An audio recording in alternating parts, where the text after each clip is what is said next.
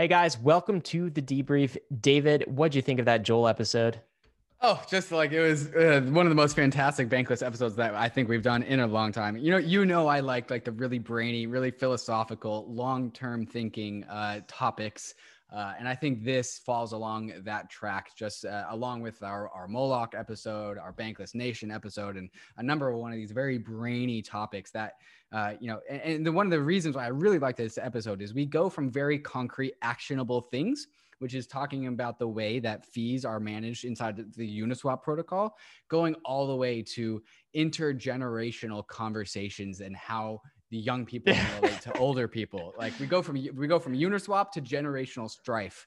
And Joel Monegro was a fantastic guest to help us get that done. Do you think you're going to be one of those people like yelling at the younger generation, screaming at clouds, telling them to get off your lawn as you're arguing with them about the immutable blockchain? I mean, you seem more like of the idea that we'd create some lasting institutions that our great grandkids might actually appreciate. But, Joel's pushing back against that a little bit, saying like, hey, man, every 4 generations, there's got to be a revolution. This is our revolution now. The next revolution might be like against these immutable change that we've created. Right. What's your take on that? Right. And my take on that is that it is up to us. It is up to the people who manage institutions as to how well those institutions can work into the future.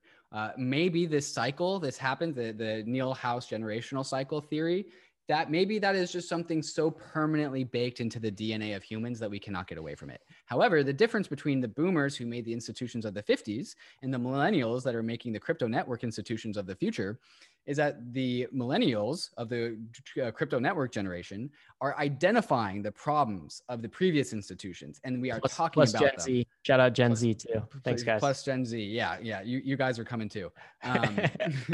We are talking about how that didn't work in the past and why it didn't work in the past. And because we can communicate these things and name the problem, we can get ahead of the problem. And so while perhaps there's no getting away from these cyclical constructions of order and chaos, creation and creative destruction, maybe we can actually help smooth out those periods and perhaps not have such generational conflict and maybe just, generational debate rather than generational crisis. Do you think so? But so like, how we sort of the boomers baby boomers will say things, and this is more maybe like, I don't want to stereotype generations. We love our baby boomer audience. Thanks guys for listening. Love you guys. More right. The elite class say things like boomer elites. Well, just go get a job. Just go to university, pay off yourself your up debt, by your bootstraps. Go get a job. Here's how I did it, XYZ. And millennials are like, yeah, but that's not how it is now, right? You lived in a different era where things were different. I feel like, grandkids, great grandkids might be saying some of the same thing, David. It's like, yeah, when you grew up, grandpa, you got Uni tokens for free. yeah. Now they're worth millions of dollars. I can't afford 1 ETH, grandpa. You can stake ETH, but like, this is too expensive. And so there could be a move, just a generational move once again, to like wipe the ledgers, every few generations. Do you almost have to reset the ledgers of a monetary system in order to give growth to the new generations? That's certainly what I would want if I were in my 20s and like Bitcoin 21 million had already been printed. ETH was already awarded to its, there weren't the opportunities available for me. So I do kind of think that Joel might be right, might be somewhat inevitable. But look, man, we'll see. It's not, that's a long-term thing. We'll see. Yeah. We'll see at the end of our lives. It was like, oh, it turns out Joel was right while we're 80 years old. Well, we're still going to be doing this podcast at 80 years old, right? So we'll have Joel on again. I mean, we got it on the calendar. I'm reminded of a Recess episode. Ryan, did you ever watch Recess? No.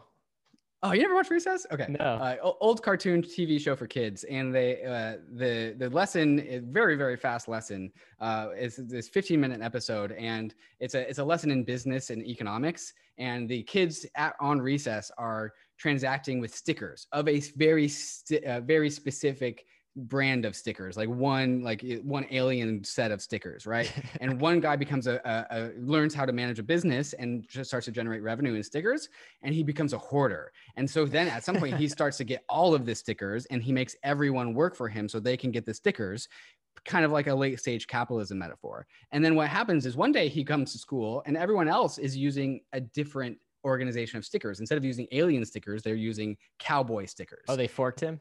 They forked him. They forked the money. They made new money. And like what you just said, they just wiped the slate clean. And maybe when wealth gets too unequal and too separated, maybe the incentive to always fork and wipe the slate clean always arises. And maybe that's why there's always this wheel that turns no matter what.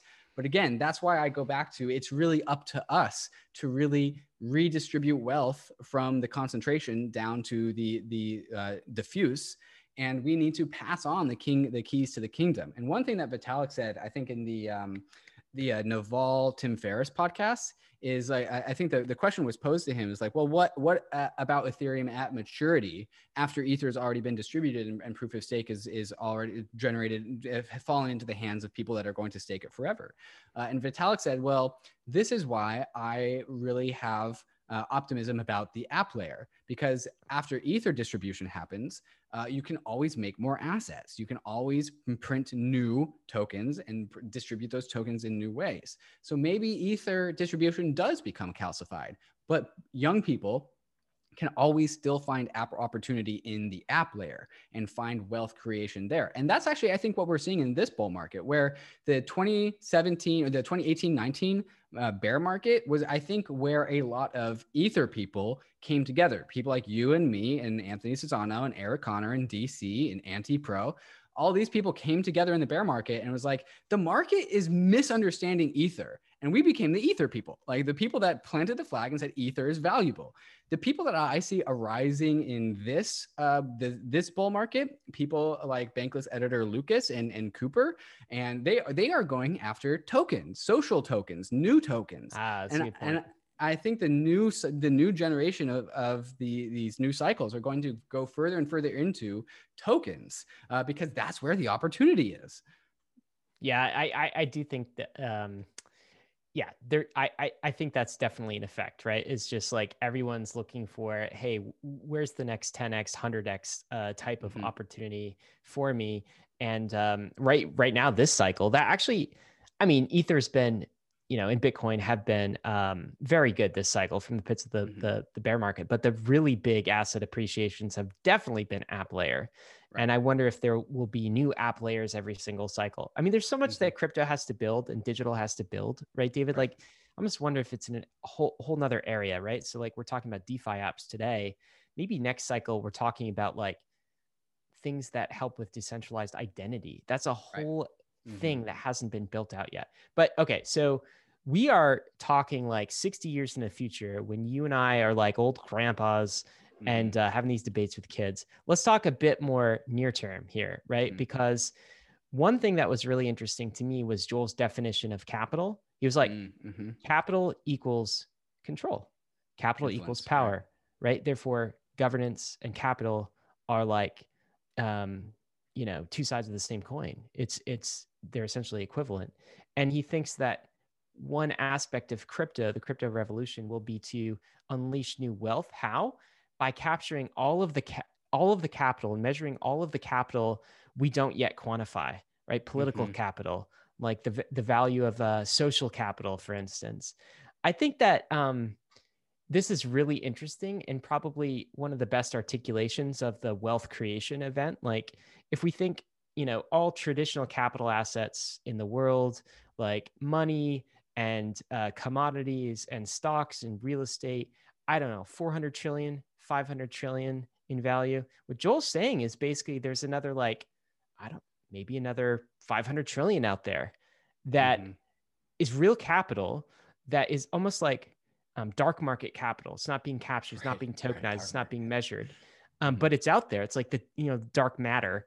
We know it's there, but we're hidden forces. If you're Dimitri Kofinas. Yeah, there you go. So that's all going to come into this new ecosystem. I think that's super interesting, but also a little sci-fi and weird.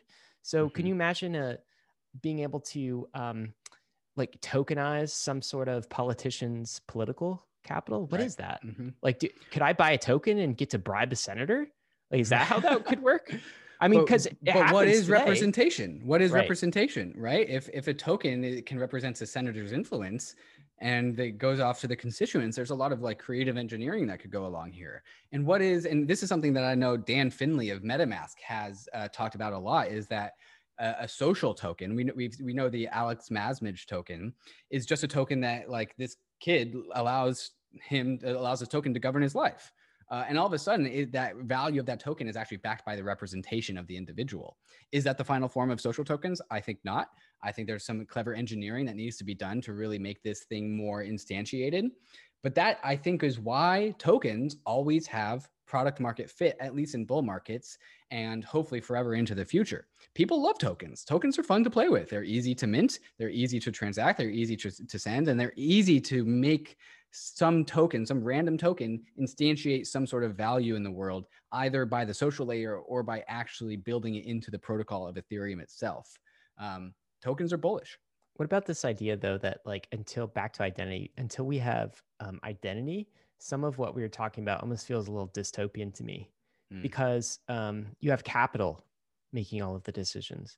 And yeah, Joel made the point that this will allow new entrants to these institutions, and hypercapitalism might mean that we are always in a position where some upstart can go and disrupt the incumbent, right?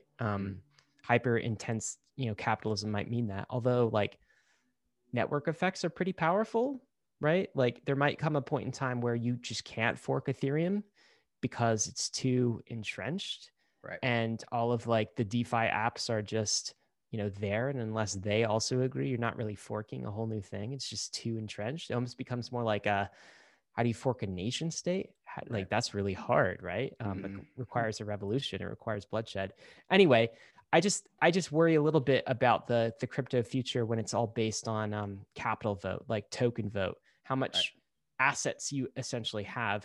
And that's why I feel like we really need identity to complete this self-sovereign story. We need decentralized identity. We don't have any episodes coming up on decentralized identity, David, because I'm not sure that there's much going on in the space. Not very mature. Like there's a few projects, but anyway, that's a worry I have coming away from this episode. Yeah. Governance by capital and capital alone is not ideal, but at the end of the day, governance by crypto network capital, I think, is still an order of magnitude improvement on current capital, because our current capital of the world is very much just equity in company and literally dollars. And mostly it's just equity in company these days, right? And Joel talked about like the reason why perhaps Facebook shouldn't be governing over people that aren't in the United States. There is an inherent misalignment there. And so crypto network capital can always, I think, be more aligned with the people it governs over than something like C Corp capital. So that I'll stay optimistic because of that reason alone, at the very least. Do you think nation states want to be unbundled? Joel said that we talked early on about the unbundling of nation states here, right? A recurring theme on Bankless. Do you think they will resist this unbundling? You talked about like the exit tax if you renounce your citizenship to a particular nation state, right? And that exists. Yeah, what's going to happen there, do you think? I'm reminded of our episode with Bruno, who talked about how the EU and the Europe area are much more inclined to export some nation state responsibilities to protocols and algorithms. And so maybe the EU isn't even, I would say, a coherently bundled system anyways. It's already kind of unbundled in a different hodgepodge kind of way. So you know what I got from that Bruno episode? That they were willing to do algorithms, right? But not like they were willing to control the algorithm. Like they were willing to digitize things and make algorithms out of their economies. But I don't think that they were in the business of relinquishing control to anybody else. It's a step in the right direction in comparison to the United States, who I do not think wants to be unbundled. I think the United States, probably the country that wants to be unbundled the least is China, because what is totalitarianism other than literally not being unbundled? But the United States, with the reserve asset of the world, along with the financial center of the world, that's all of the spoils of the world. Like there's no unbundling that. Like an unbundling is a loss. Yeah, the US has a lot to lose if it loses its reserve currency status to anything, to another nation or to a crypto economic system. So it might resist that. I mean, we haven't seen that, but there's that conflict between what it has enshrined in its constitution and its desire to maintain control of these systems. So maybe that's something we grapple with, or maybe this is something that again evolves like alongside the nation state and never comes into this like direct conflict where it's threatening the nation state so much that the nation state decides to react. That's always been, look, I guess the counter to all of this would be to the nation state reacting to crypto is like, this has been foretold since the beginning of crypto, right? Like that the nation state was going to come and squelch Bitcoin and shut it down. And somehow crypto and Bitcoin have survived up to this point by like working alongside the nation state and staying just, I guess, small enough to be out of reach, non-threatening enough to be out of reach, yet still infiltrating the nation state, right? Now here we are in 2021, and it feels less likely than ever that the US as a whole is going to like come down and try to shut down Bitcoin or shut down crypto. So if anything, we've actually seen kind of the opposite, which is more adoption at the nation state level and less resistance. So maybe that will just continue and the final boss will never try to squelch this thing. But I always think about that. To some degree, it's inevitable. And I think we all know this, right? But one of the reasons why I think it's inevitable that most people don't appreciate is that an unbundling of the nation state, perhaps it's less of an unbundling because that kind of implies that we are taking old services and replicating them on crypto. But what crypto can do is build new services that the nation state couldn't even begin to think about in the first place. Off the top of my head, I'm not ready to NFTs, think about what those NFTs could be one. Sure. Yeah. Right. It's like a product that didn't exist in the analog industrial revolution era, but now it's a product that exists in this digital realm. Do you think that the nation state is going to come up with a complex array of legal agreements to govern NFTs? No. All of that innovation is going to happen on the smart contract side of things, and it's going to happen in kind of a small niche and then grow to something more mainstream. So well, one thing I'm really interested in, and here's where we'll start to know that nation states are getting unbundled, is I want to see something like healthcare be put on the Ethereum blockchain, a healthcare services or insurance services for real life events. And that's a very hard problem to tackle. But healthcare is such a massive problem that you don't even have to get it all that right to already make Ethereum like a better healthcare provider. And if there's one thing Ethereum is good for, it's capital coordination and capital allocation. And what is healthcare other than people buying into an insurance pool and pooling risk together? This is something that Ethereum can solve. And that this is something that I think the healthcare system is so bad that like any reasonable project could, I think, kind of get off the ground relatively easily. And that starts, and maybe that's more of a private sector unbundling rather than a nation state unbundling, but it starts there and it grows out of that. Well, in a lot of countries, the healthcare is the public sector for sure. The US is kind of an outlier on that side of things, but yeah, it's there could be something interesting there, but also like what we said before is crypto is not going to replace roads and schools and a lot of the meat space things that we see. It might. I think it could. Those areas. You think it could replace roads and schools? Right. Okay. So think but you might be thinking like distant future stuff, right? Very distant future. Very distant future. All right. Well, perhaps not. Think about some combination, and perhaps after this we should get back to talking about governance and Joel. But like think about some combination of Gitcoin and Craigslist and bounties, where like say you can in Gitcoin you can go to your zip code and you can put up $250 to fix that pothole down the street, and other people will be like, oh, I also hate that pothole. Let me add like $300 to this bounty. And all of a sudden this bounty grows to be like $5,000. And someone's like, well, I'll go fix that pothole for $5,000. And then all of a sudden we have Ethereum building roads. I think that's reasonable. Yeah. I think that if you think about like public goods as a whole, there are some really interesting primitives, right? Gitcoin being an example of that. And what Vitalik has pioneered with quadratic voting, I mean, that's been pretty effective. That could solve some public problems Right. as well. Yeah, I agree. Okay, well, let's get back to Joel on governance. Joel. All right. So any other takeaways from that episode for you, David? Yeah, my takeaway is that the amount of value in the world, I really liked your dark matter metaphor.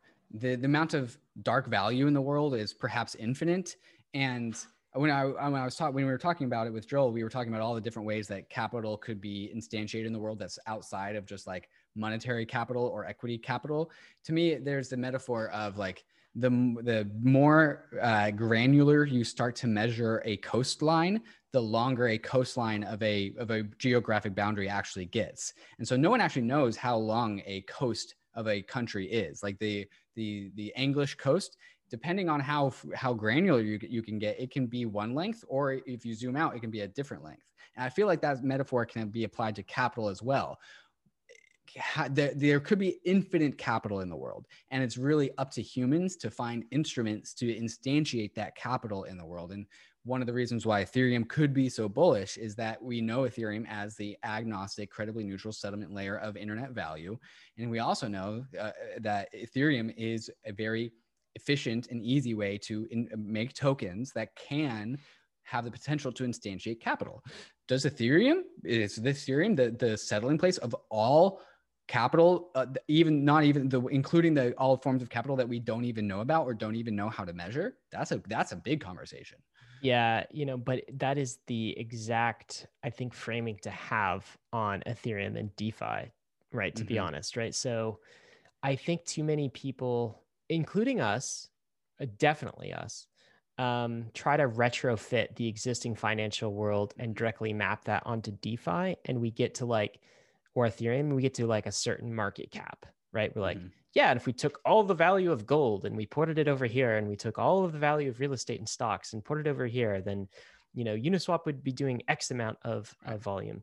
Maybe that's the complete wrong way. All those numbers are extremally bullish, by the way. They are insanely bullish, but maybe they're not bullish enough, right? Because they're the only ones we know about. Exactly. So if we're only talking about like visible matter in the universe, right? It's like one thing, but maybe there's all of this dark matter that's invisible that is actually going to be ported. Like, what is the total value of social equity, right? On social networks like Twitter, Facebook. Like, what if all of that was tokenized and started to be traded on Uniswap? Because it's not going to be traded on the NASDAQ, dude, right? It's going to be traded in a permissionless open economy like Uniswap. Well, what does that imply for the valuation of Uniswap? What if there's trillions in social tokens, and this dark matter that we like convert into like visible matter that comes to the fore? And so that's, I guess, one bullish case. And given a number of our podcasts recently have been like, oh my God, how fast this is happening. Like how fast Uniswap has grown to the volume of Coinbase. When I asked the final question to Joel about like how long this could take, and he was like, could take 200 years. I think he was thinking like big picture sci-fi, right? 200 years, like for us to have that conversation in the coffee shop with future generations about how this whole thing played out. Maybe that takes like 200 years. But I actually think the transformation to DeFi and the unlocking of some of this dark matter, that could take place really quickly. Like, I think some of that's already being built. Right. Web3 social networks. Like, think about this. Imagine Jack Dorsey calls you up, Ryan, and says like, Ryan, I'm about to delete your Twitter account unless you pay me X number of dollars. How high will you go to keep your Twitter account? Yeah, I mean, it's very valuable to me, right? Like, I wouldn't want to get in a bidding war with Jack Dorsey, to be honest. But well, yeah, that's the same kind of capital that exists in the world that is not instantiated in an asset, right? And if we could, like, I would pay. I very much value my Twitter account. Not only is it very fun to shitpost, but I hang out with all my friends on Twitter. It's digital real estate. Right. That's a great way to put it. And so all of that value could be unlocked. And that is what Web3 is. Web3 is decentralized Facebook. It's decentralized Twitter, decentralized social networks where you own all of the social capital that you have been created, which is actually being captured by Twitter equity, not Ryan equity or David equity, right? David Twitter account equity. And I think we saw a very early experiment with that, with what's that BitClout platform. That's what that was. That was trying to instantiate social equity or Twitter equity. And that was there was a bunch of controversy there, but I'm glad that experiment is being played out. And one of these is going to land. And all of a sudden, people will call it value creation. Like we're creating a bunch of value, but perhaps it's actually just value instantiation. Discovery. Yeah. Mm-hmm. It's definitely more like discovery. Yeah, I agree. Right. That is an interesting question. It's very fascinating that all of the social web property is basically like private when it feels like it should be citizen owned and public. Mm-hmm. Like the fact that Jack Dorsey could call me up and be like, yeah, extort me for money and have the ability to hit that delete button on my Twitter account. That's weird. That shouldn't be the case. That's part of my online identity. They did it to the president.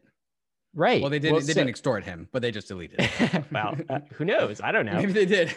but yeah, it's so I guess all that to say, if what Joel is saying is true, and this is actually part of the process of this new capital experiment that we're embarking on, is unlocking these new areas of capital that we don't realize even exist, then maybe we're not bullish enough on DeFi, David. It's hard to say that. Hard to believe that. I don't think we're ever bullish enough on DeFi, Ryan. I keep finding new and better and stronger reasons to be even more bullish. All right. Well, good, man. That was a good grounding episode. Perhaps that's my folly. This is I think a canonical episode for understanding governance at a very macro level in crypto, and also for understanding like a definition of capital. It pairs nicely with a few of our other episodes, like the nation state episodes that you and I did, that episode with Balaji, even that episode with Chris Berninsky. I can see why Joel at Placeholder and Chris are on top of their game in this investment landscape. Any other parting thoughts? They're definitely BFFs for sure. Yeah. Is that what we call the episode to this title, Ryan? Maybe we should start BFFs. No, governance. Oh, okay. Maybe we start finding the title for these episodes in the debrief. Governance and capital. What do you think the title should be? Governance and capital. Digital organizations. Yeah. Governance, capital. Governance and capital are definitely the words here. So it should be something around that. We could just do what we did with Hazu, where we just call it EIP 1559. We could just say governance, crypto governance, crypto governance. Yeah, that's the one. Guys, you'll see. You'll figure it out. You'll know the answer to this. All right. This has been the debrief. Thanks a lot for hanging with us.